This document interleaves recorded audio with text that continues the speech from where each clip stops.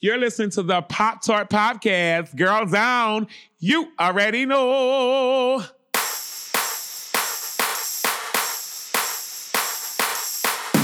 Whatever doesn't kill you will eventually turn you on. I saw the tarot card of death.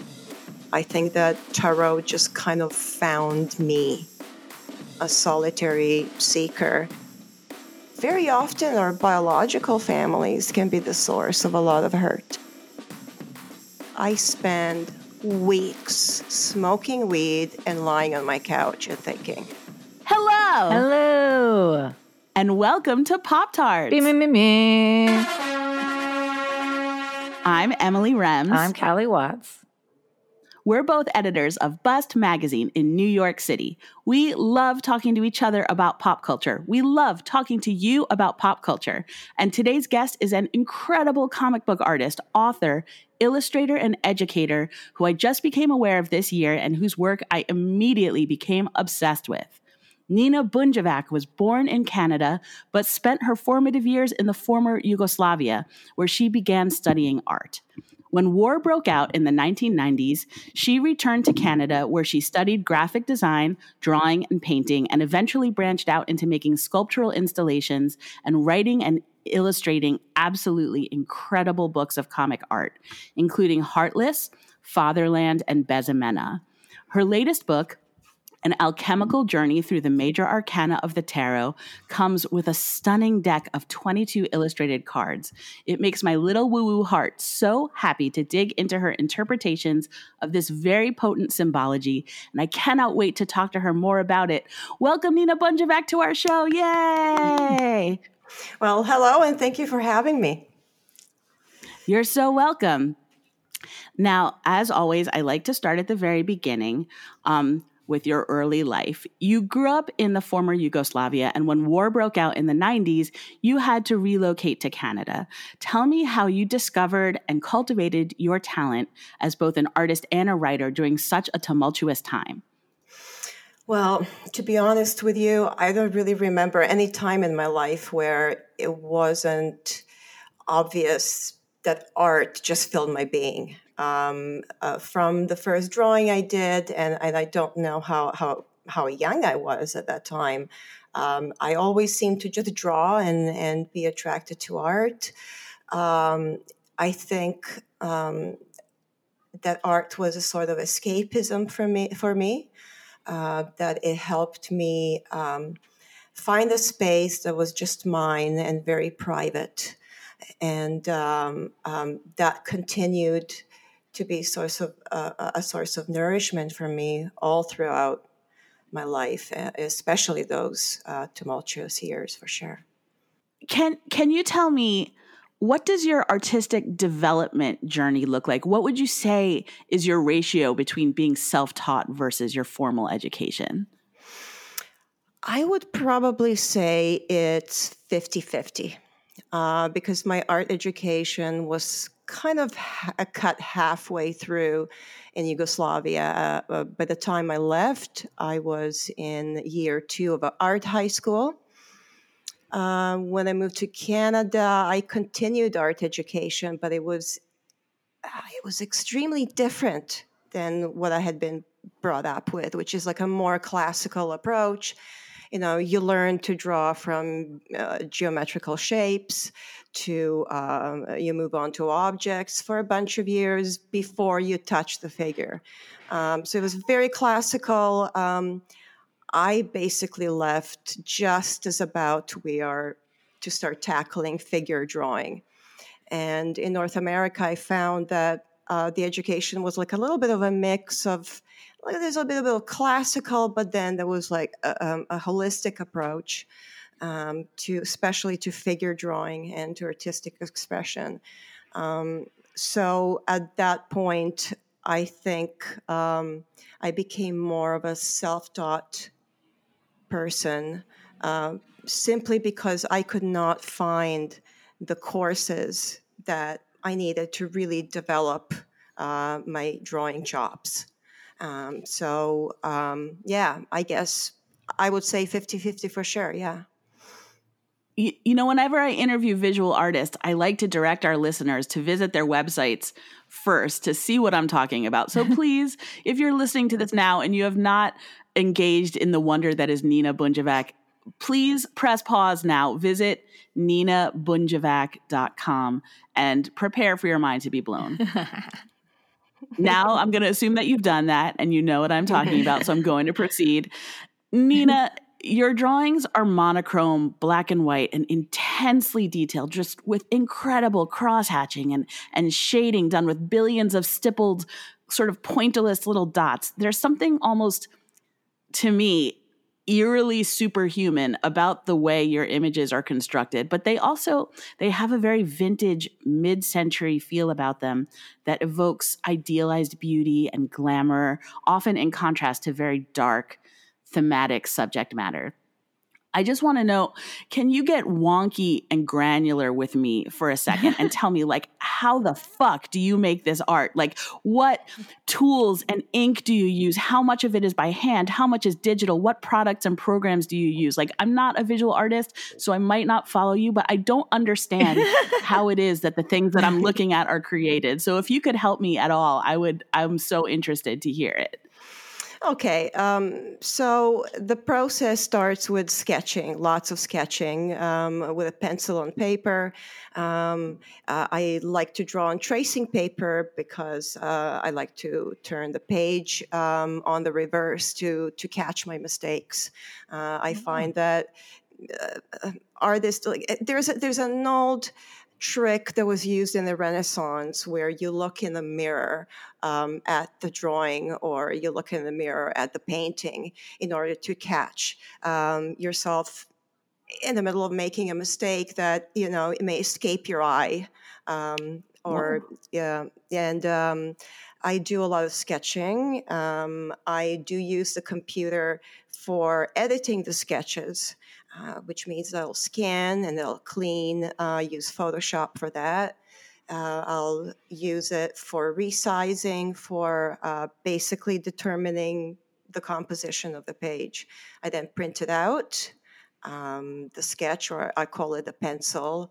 I trace it onto a good piece of paper, and then I use pen and ink. I use Faber-Castell ink pens, which contain India ink. Which doesn't change color with time. And I start putting down outlines and slowly go into the details. I look at tonal changes and tonal values in the drawing. I spend way too much time. And I have to admit that the amount of work that I put in my art comes from having been insecure about my writing abilities. Because when I moved to Canada, or back to Canada, I was 16. I didn't speak the language very well. And it took me about 20 years to finally be able to express myself in English, in the written word.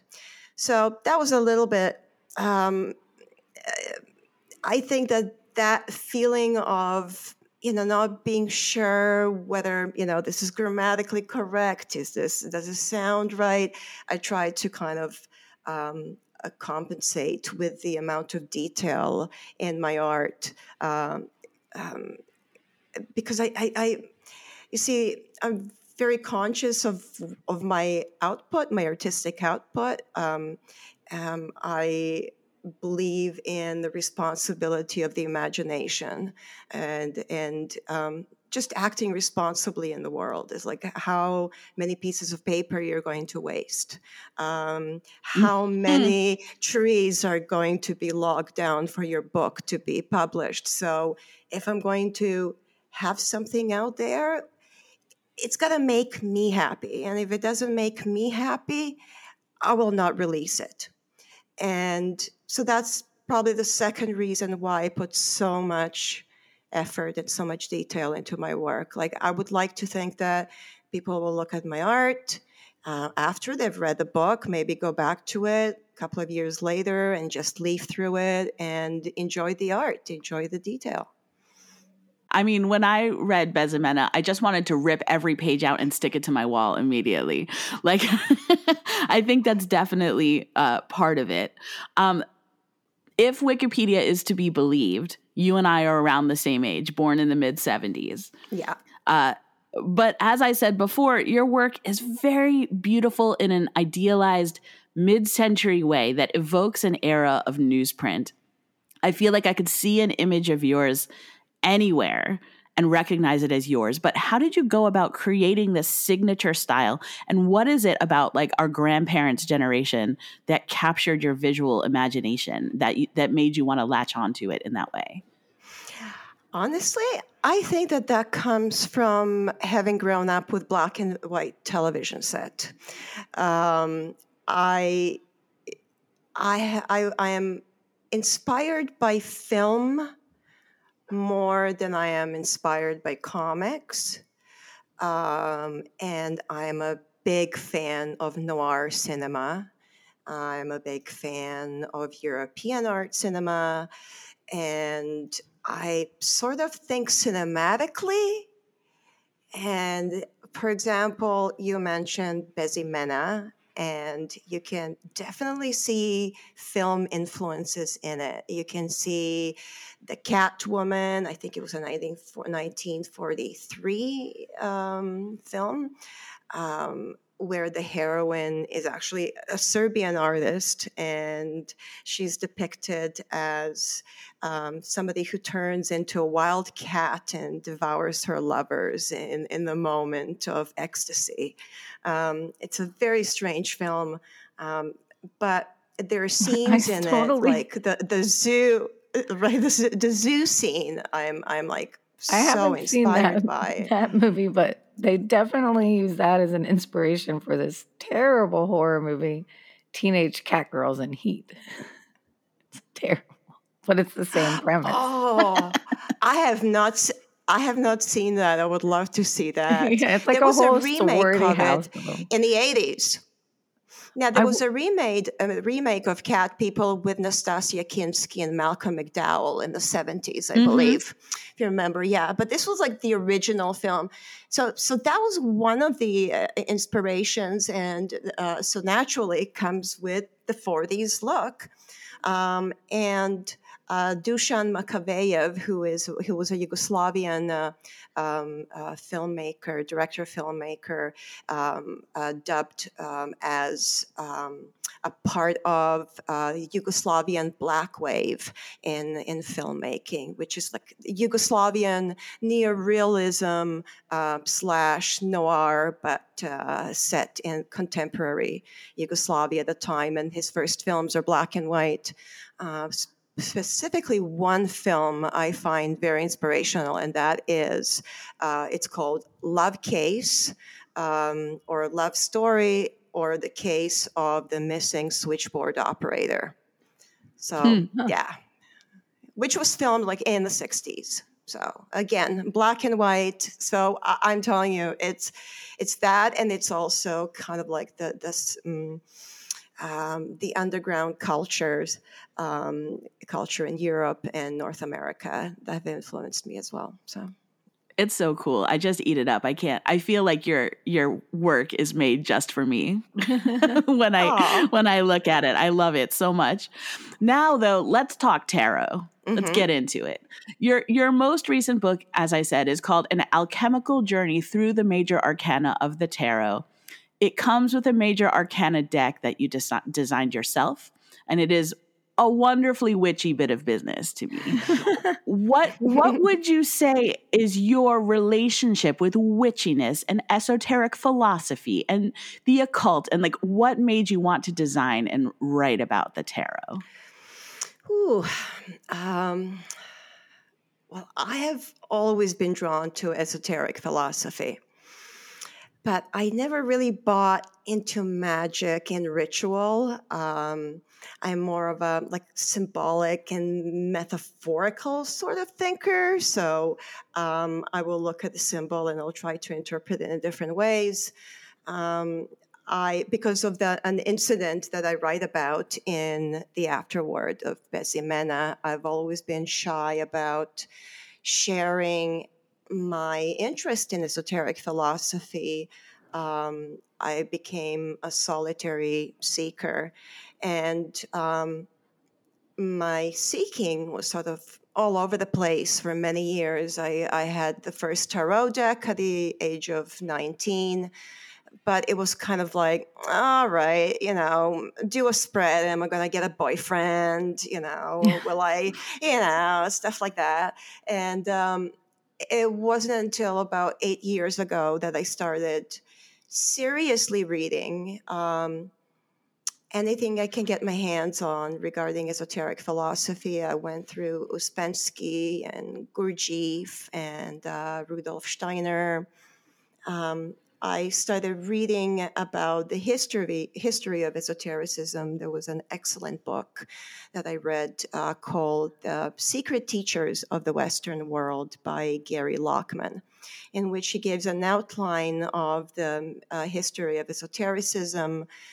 But also, there's something very interesting in the book that may escape the eye of a reader, but he kind of goes from esoteric school to another, from one teacher to another, and he looks at their attitudes towards gender and especially women. And you realize that in itself is sort of like a litmus test of, bullshit or no bullshit. Right? So it's kind of like, dude, like this is about the feminine, this approach. So I started reading more, and I learned about Neoplatonists. Like one of the best known Neoplatonist philosophers was Hypatia, and Pythagoras didn't give a shit if you were a woman or a man or whatever. And the more I started researching, I realized that esotericism was one of the few places where throughout the ages women had a place. And in North America, it begins with spiritualism. And once Madame Blavatsky arrives into North America with her theosophy, like she just changes. Yeah, she blew that shit wide open. Man, she just blew it right open. And so, but the tarot. So that's generally my interest. It's an ongoing interest, and it basically got me to rethink tarot. And while I was in France in 2018, I was doing an artist residence for about a year. I was working on an illustration gig, and one of the components of the illustration was the Grim Reaper. I gave the publisher two options. One of them was like the hooded figure. Another one was like a skeleton, just a skeleton. The skeleton one was rejected. And then the whole project, it did not happen. It just like went to shit, but I didn't really care. I was like, whatever. I was actually really happy that the skeleton drawing was not picked, because when I finished drawing it, in my head, I saw the tarot card of death.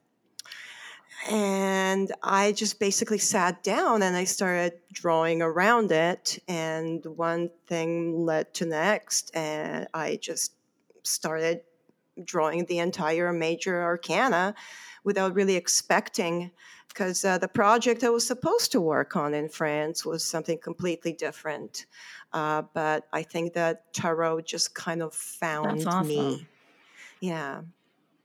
And from then on, I became a big fan of Jungian ideas, Joseph Campbell, and I started kind of looking at esotericism as the way inward, the way of knowing yourself, the way that points towards finding divinity within yourself, and that Jungian or dream analysis is actually a practical application of this ancient ancient philosophy, because most of the ideas that Jung is known for comes from his interest in alchemy. So, so my tarot deck is not really, oh, I'll tell you the future. It's more of a kind of like an aid for introspection, for going within, and for meditation. Yeah. Absolutely. I will just interject here and say that based on your answer to that question, I feel very certain that we should be friends. So I'm just going to put that out there, and you can do with that what you will.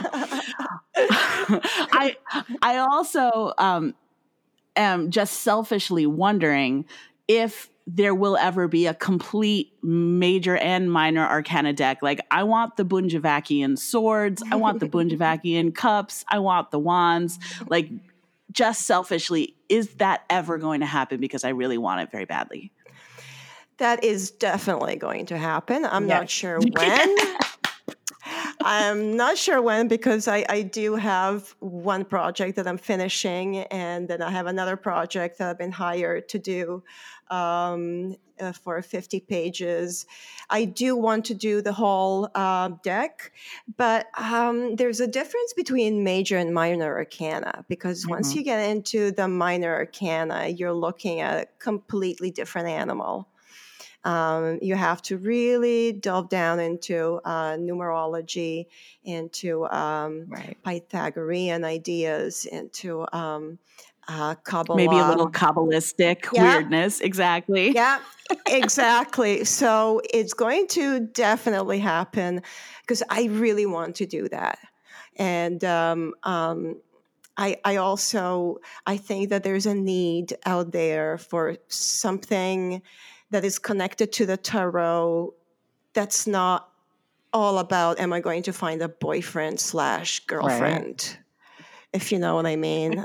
And something that because totally. Like something that will guide young women towards being solitary seekers and fully realizing themselves before, tackling other things, like or whatever. So yeah, and not just young women either. Some of us are still trying to figure out how to be solitary seekers. So it's helpful, no matter how old you are. I agree with that. Especially now during the pandemic, I think that a lot of us felt the solitude excruciatingly painful, and felt the need for group experience. I know I have, but I found it with Jungians. So, like I went to this, it's called the Salome Institute for Jungian Studies. It's a place founded by Jungian-based psychotherapist Satya Doyle-Bayok. And it's basically a place where people can get together and attend seminars and courses and feel sane and non-judged. And it's one of the few places that I found that offers that, for sure. Amazing. In the introduction to the tarot book, you write, some readers may be familiar with the terms soul group or soul family, which are referenced throughout this book. Loosely defined, they refer to a group whose members feel a strong karmic connection to one another and whose members have nurtured and contributed to each other's spiritual and emotional growth. Members of soul groups can be found among family members, friends, colleagues, and even strangers. Soul groups do not stay fixed, but grow and evolve over long periods of time, as do the individuals within them. Ultimately, one's soul family is the external manifestation of one's inner life, and as such should be subjected to periodic examination. I read that. I immediately thought of Callie. Callie is a member of my soul family and has been for a long time. Can you tell me anything about your own soul group, and how did you identify them as such? Um, I identify them by the educational role they played in my life. I love that. I think that my grandmother was definitely a member of my soul group. I think that my stepfather is a member of my soul group. I have several really close friends, one in particular that I've known since both of our children, who are now 24, were in kindergarten. And we have always been there for each other to lean on. But it's not a bullshit sort of a relationship where you tell each other what you want to hear or what the other person wants to hear. Like there's an element of, if I'm going to encourage your growth, sometimes I need to tell you things that you don't want to hear. And you need those people in your life to tell you, hey, like nicely, but your soul group will also help you know yourself, right? So I would say that but it's also felt. It's also felt, and I think that it's also shared passion. So you and Callie have started projects out of mutual passion, but there was probably more there. There was a feeling that, hey, we're on the same page, we know each other, right? And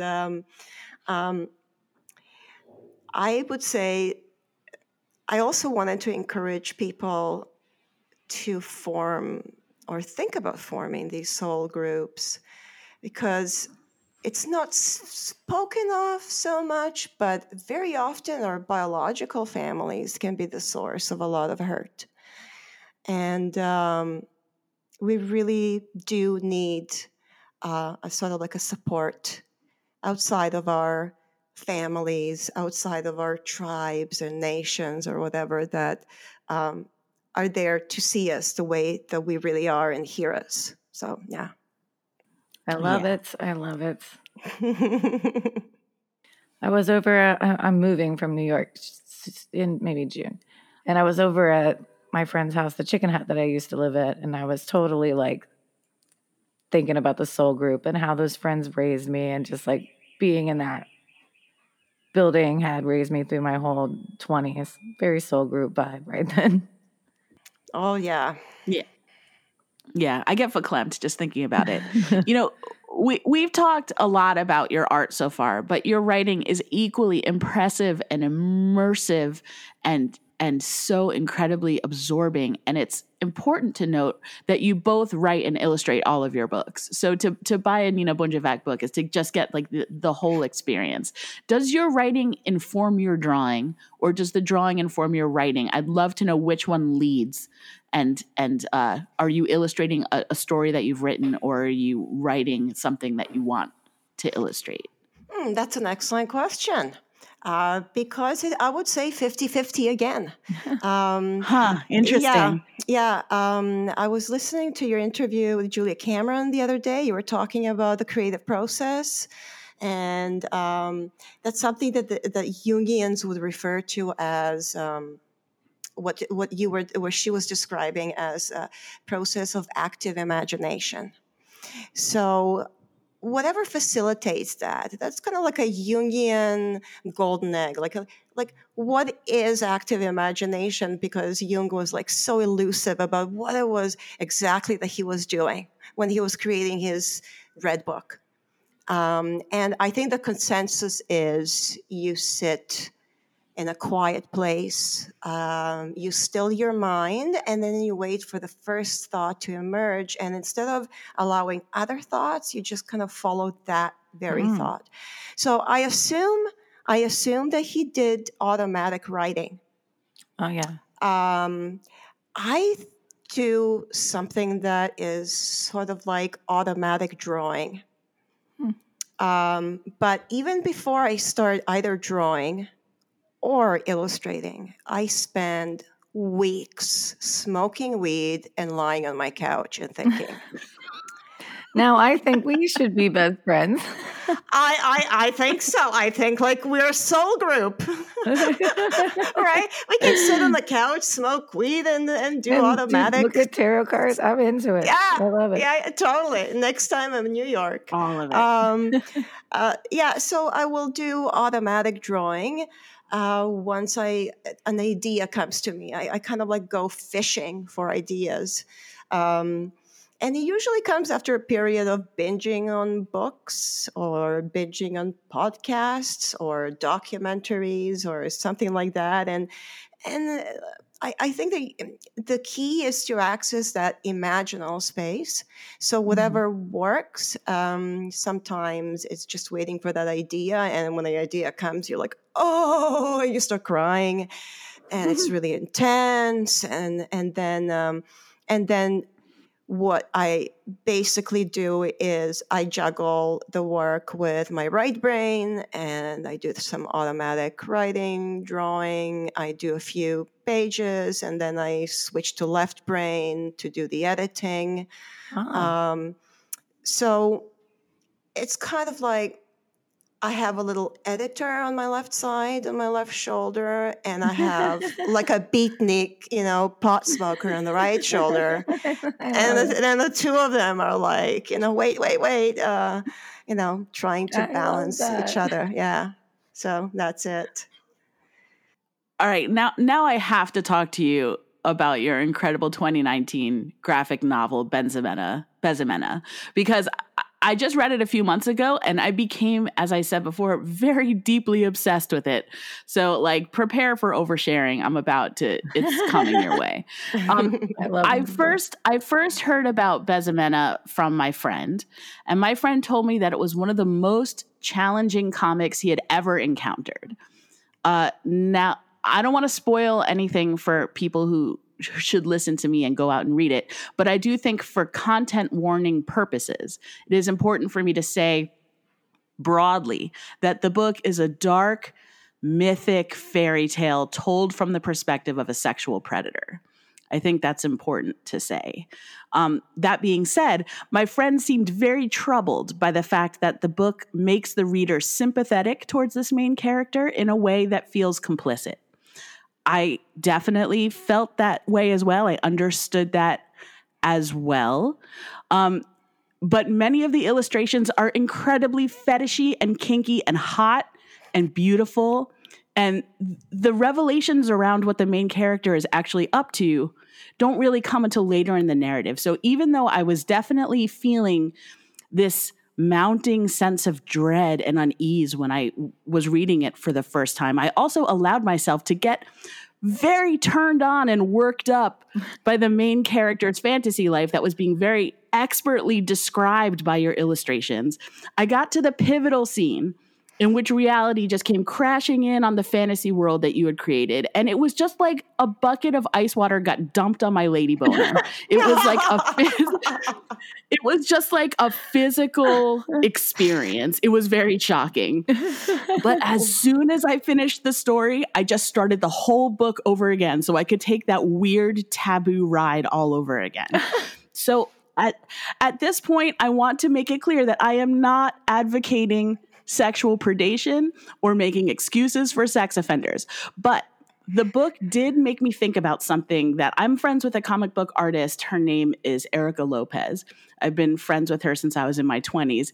And she once told me, whatever doesn't kill you will eventually turn you on. And I didn't understand it then, but I understand it much better now that I'm in my 40s. I didn't understand it quite when I was in my 20s. But like most, I'm not going to say she's wrong. She's not wrong. So like most women that I know, I've been sexually assaulted, and that assault became part of my sexual psychology. So I'm not surprised that your book got me all overstimulated, but I am curious about your intent. How was I supposed to feel reading Bezimena? And have you heard reactions similar to mine, or am I just like a total horny freak show? Like, tell me how to feel, Nina Bunjevac. Oh, that's so funny. I will tell you one thing, which I found very odd, and that is the only negative feedback I got from people who felt like they were set up by the book came from men. Oh, Really? Yeah, not from women. I think women like, yep, that's reality. that's reality, right? Like, That makes sense. and yeah, and also Emily, like, thank you so much for sharing that, your personal experience. I really appreciate that, and your honesty about how the book affected you. And I have nothing against that, and I think it's quite natural that that becomes a part of our sexuality. Our experiences do shape us. And there's all sorts of people who are turned on by all sorts of things. And I think it's quite obviously in the book that that it is the vision. What the reader shares is the vision of the sexual perpetrator, who sees that as something sexy, something, completely normal, but does not really see what actually does happen or the truth of it. And I think we find a lot of that in pornography as well. Although I could talk about pornography for hours, because you can also, Jungians would look for divine feminine in photography, in pornography. So anyway, yeah, my aim was to challenge pornography, exploitative pornography, and to challenge particularly men as readers. So that, if I'm going to be completely honest, I wanted to show how easy it is to be swayed into this fantasy world of, oh, everything is consensual, sure, right? Like, is it really? I don't know. So it's a mixed bag of beans, I would guess. I don't know. Mm-hmm. So would you say that it seems like an overtly feminist gesture to put it out into the world? Do you see it that way? Yes, I do. When I was finishing Bezimena, the Me Too movement had just started. And at that point, I did not even think of writing an afterword and sharing the story that I did share in the afterword, which is about my own past and sexual assaults. And so at this point, I realized that what I was actually doing and questioning in a book was kind of happening globally, because Hollywood just fucking exploded with this. What really did happen to all these women stars, and how did they really, how was their experience getting to that place? It was overwhelming. Like, I've always been aware that there's such high numbers of women who have been sexually assaulted, and it's always kind of been the taboo.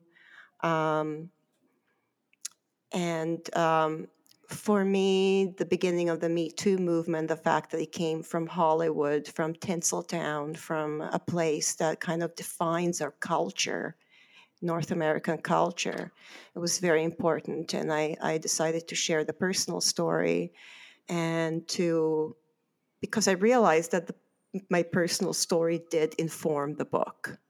But because I was so afraid of sharing my personal stories as in a narrative, I decided to do something like a symbolic, mythological look, kind of like Jean Cocteau's Orpheus trilogy, but in comics. This sort of this subversion of porn, it was reminding me of, I used to have a feminist porn. This was back in the early 2000s. And we were trying to flip, the gaze. the male gaze. And there was we did this shoot that was called Ghosting Pac-Man because I wanted to find the most fucked up thing that was on Urban Dictionary and twist it. And ghosting, not when you just stop talking to somebody. Ghosting on Urban Dictionary is when you're having sex with a girl in front of a window, and then you pull out, and your friend starts fucking. His friend will fuck you, and the dude runs around and smashes his face against the window, so you think you're getting fucked by a ghost. What? Sounds like a comic. So we built giant Pac-Man heads and got these two girls that had similar tattoos. And we did this whole like bed prop set with a fake window and set it up so the two girls were switching it around on the guy. Oh my God, that's hilarious. It does sound like a comic too. That's so weird. Can you believe that was a thing? The Pac-Man heads. Yeah. Great. This totally sounds like something that would be in Tits and Clits, which was like a feminist comic publication. Like totally, like yeah, or something. Yeah. Who would just be like, "Oh, this must be a ghost"?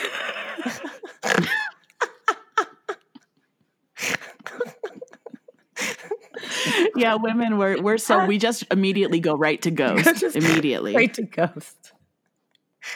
Oh, well, this seems like the best possible time to ask you directly and definitively, Nina Bunjevac, are you a feminist?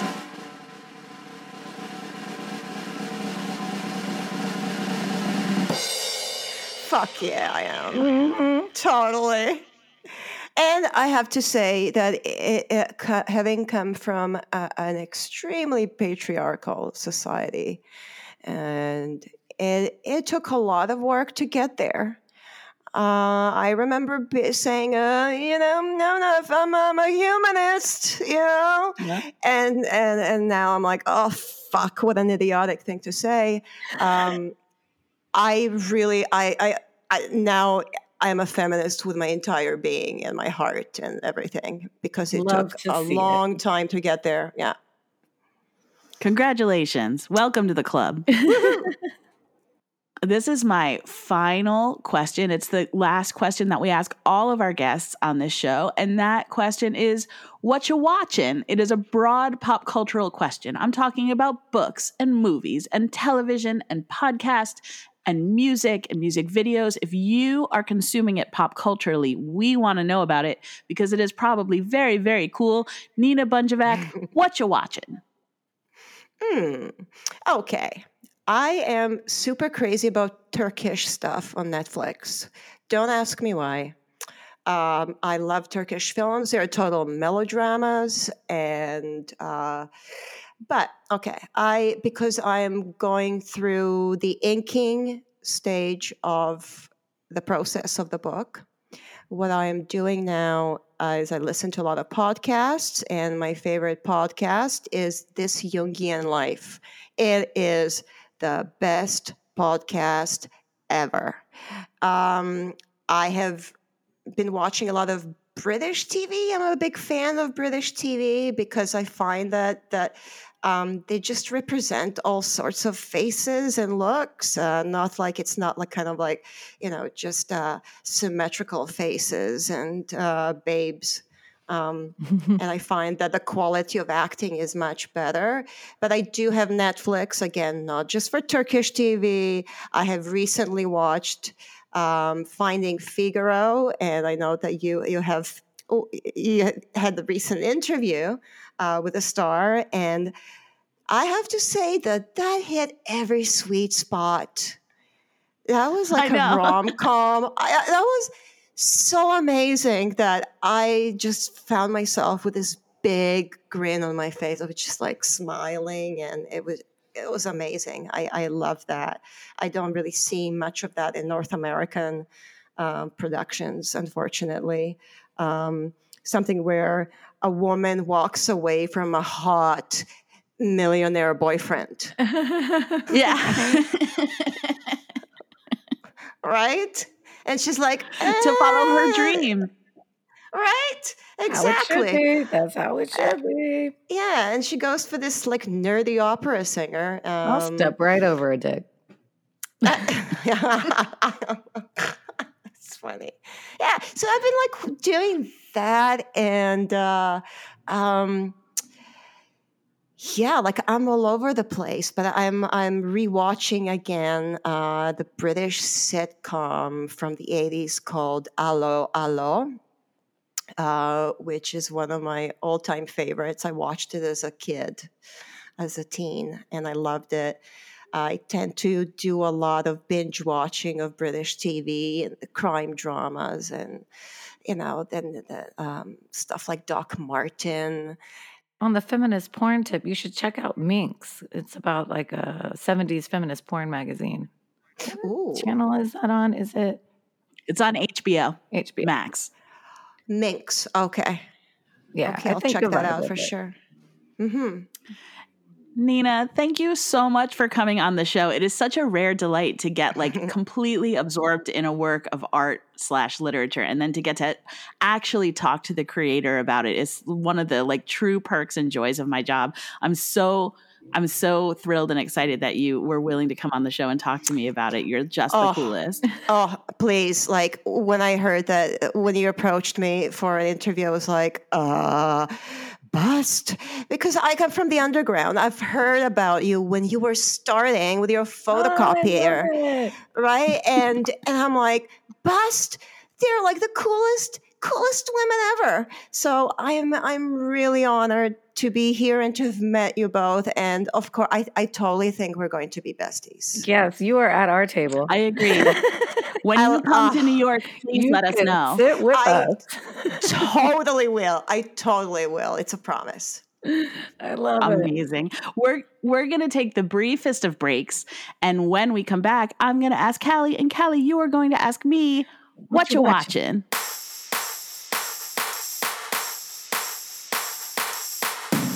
Before we get back to the show, I want to tell you about our new sponsor, Wolfie Vibes Publicity. If you're working on a new project and find yourself in need of a kick-ass publicist who communicates well and works tirelessly to get you the coverage you're after, consider going to Wolfie Vibes Publicity. Wolfie Vibes Publicity is a female-owned and operated boutique PR firm that will get you where you need to be, and you'll even have fun in the process. Get in touch via wolfievibespublicity.com for details and quotes, and tell them that Pop-Tart sent you. Essentially, I started it because every female comedian I know was amazing and hardworking and hilarious, and I knew would make great podcasts. And every male comedian I know already had a podcast and was doing their own thing. Hi, I'm Kate Moldenhauer, the founder of More Banana Podcasts, a comedy podcast network entirely produced, hosted, and led by women. We have shows about politics. Hey, everybody. Welcome to Let's Get Civical. When the Supreme Court puts stuff on their calendar, they use the word docket. So their Google Calendar is a docket. So technically, I have a docket. You have a docket. We all have have a docket. Sex? Welcome to my vagina. I'm Jessie Karen. This is Rebecca Frank. What were ancient Greek dildos made of, Jessie? They were made of padded leather and, anointed with olive oil. Yep. Scams? I'm Caitlin I'm Bradley. Sue Smith. And we love scams. She tells them she's a German-Russian heiress, and she seems like she has a lot of money, and people buy it. That's basically what's happening. So as soon as she got a loan, she would cash it as much as she could out before anybody caught on. It's amazing. So smart. I mean, so smart. I mean, it's terrible, but like to take that money out immediately. Because women are actually pretty versatile and funny. More Banana is a network of women's voices, unfiltered and uninterrupted. Find us everywhere you get your podcasts and learn about our growing roster of shows at morebanana.com. 1, 2, 3, 4. 1, 2, 3, 4. Hey, Pop-Tart listeners. Have you been trying to record your own podcast, but you keep getting bogged down by technical problems? Luscious Logan can take the raw recordings of your show, edit and produce them to give them that rich, full-body sound that you hear right now. If you have a deep need to express yourself and sound good in the process, reach Luscious Logan. LusciousLogan13@gmail.com. That's lusciouslogan13@gmail.com. If you want to have that luscious sound.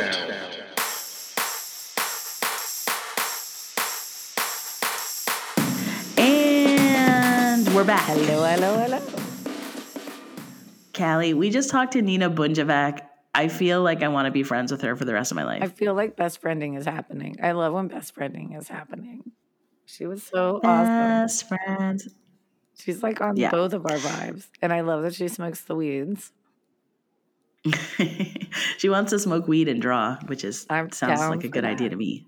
Welcome to the club. Callie, now's the time in the program where I ask you because I want to know and I got to know and I need to know. Callie Watts, what you watching? Wow.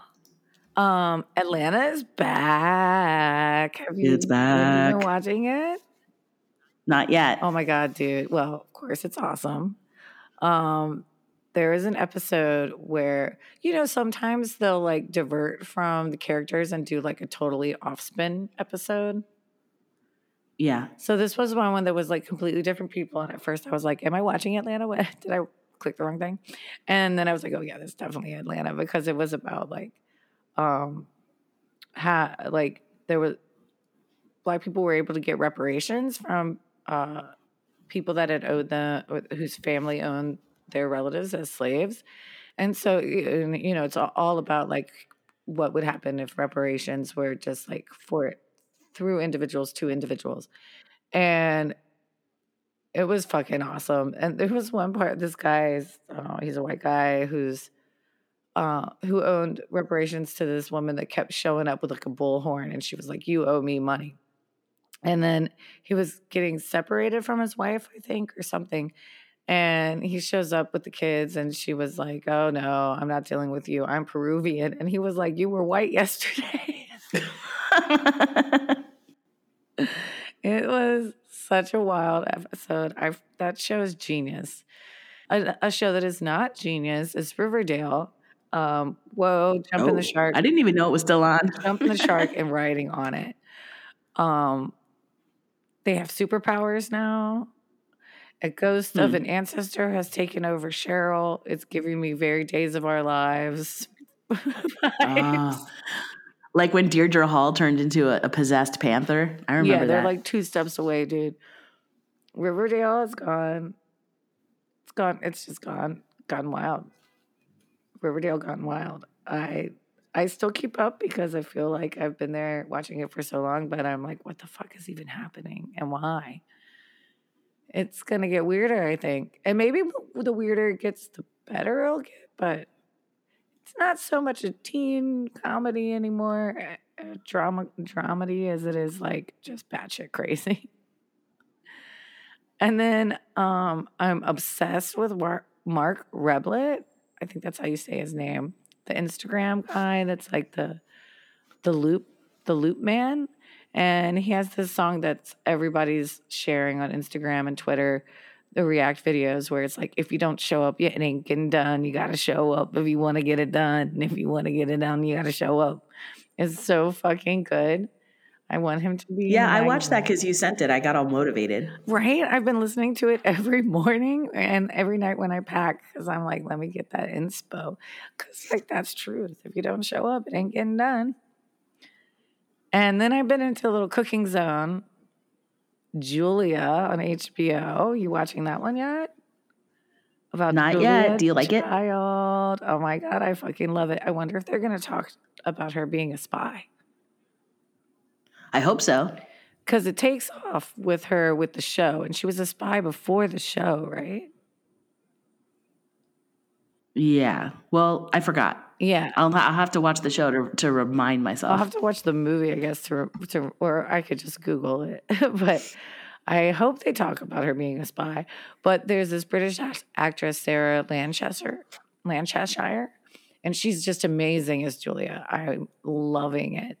And it's really interesting how they talk about, like, because it was the first cooking show, like how they were figuring out how to get the angles and put the cameras and how to not make the food look gross. Right. And then like, you know, all the dudes are like, nobody's going to want to watch a cooking show. And this one guy was like trying to like he was like, it's never going to happen. And then the dude that owned the company was like, I actually love it. And my wife made a dish, and, you know, it was spectacular. And so, like, of course, people are like, nobody wants to watch women do housework or like home things, but people do, and people love it. Cooking shows all day. And speaking of that, I've also been therapeutically watching Selena and Chef because it's so relaxing and so chill and cute. Oh, it's like her and her friends and her grandparents, and she doesn't know how to cook, and so I think I may have talked about this before for the last season, but she has chefs come on via Zoom because it was like started in the pandemic, and they teach her to cook from their home kitchen, and it's so cute.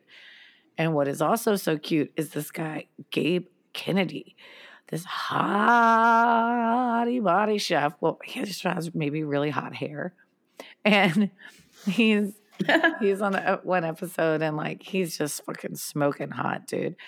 And then I looked him up, and then of course he's like a weed chef.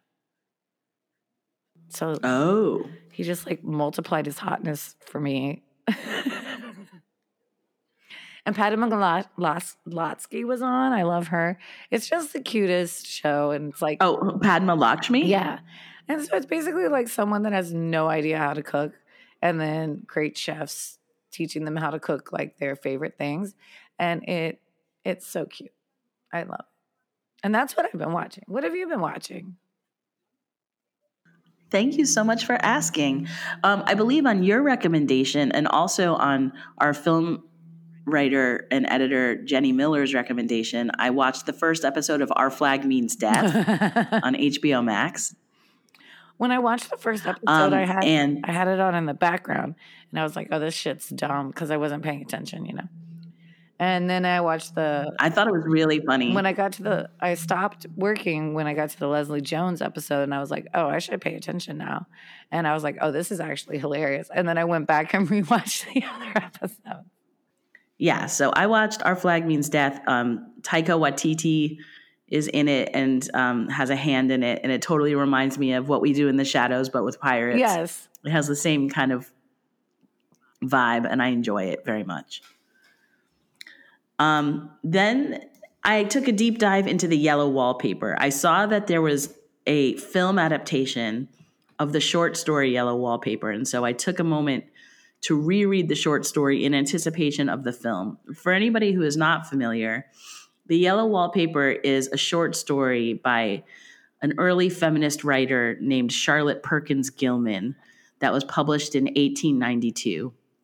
And it's very gothic and fucked up. And it's about a woman whose husband is a doctor and is basically like making her stay in this bedroom in a vacation house because she is like female hysteria. And so like she's in this room with yellow wallpaper, slowly going crazy. What is female hysteria? What? What is female hysteria? Like female hysteria was like in the 1800s what they called like women who were like depressed or anxious or in any way fucked up. So I'm currently female hysteria. You are currently... Girl, we are all experiencing female hysteria right now. Yeah. She was like, you know, it was basically just a way of like getting unruly women into psychiatric hospitals when you didn't want to deal with them anymore. That's just a label that was put on them. So this short story is about a woman whose husband just sort of like takes away all of her autonomy and makes her stay in this room with the yellow wallpaper on it until she loses her fucking mind. So I have known about this story for a long time. I enjoy the story. I connect to the story. I reread it. It was just as good as I remember. And then I watched the brand new film adaptation of The Yellow Wallpaper. It was directed by an individual named Kay Pontuti, and it came out March 29th. And I wish that I could say that it was good, but I can't. It was very weird and awkward, not in a good way. But I did want to watch it until the very end to see what happened. I found it moderately creepy and gothic. The problem that I had with it is that, like, often, like, say you turn a novel into a film, you have to cut a lot out of it to like make it fit into the time of a film. But this had the opposite problem because they made a whole film out of a short story, and the short story basically takes place with like one woman sitting alone in a room, which doesn't make a good movie. So they added a lot of weird extraneous shit that I didn't like. And then the other thing that I've been watching is actually something that I've been reading. A friend of mine, like I know I'm in the minority when it comes to the human race, but I actually like poetry. I like reading it. And a friend of mine recommended that I read Frank O'Hara, who's a poet that I've heard of, who's a very prominent poet that I've heard of, but had never read before. He was a former curator at the Museum of Modern Art here in New York, and he became prominent in what's known as the New York School of artists and writers and musicians who like drew inspiration from the jazz age and were working in the 60s. He did this thing where for years he would be curating at the MoMA, and then he would take a lunch break and he would walk around New York City and he would write a poem during his lunch break.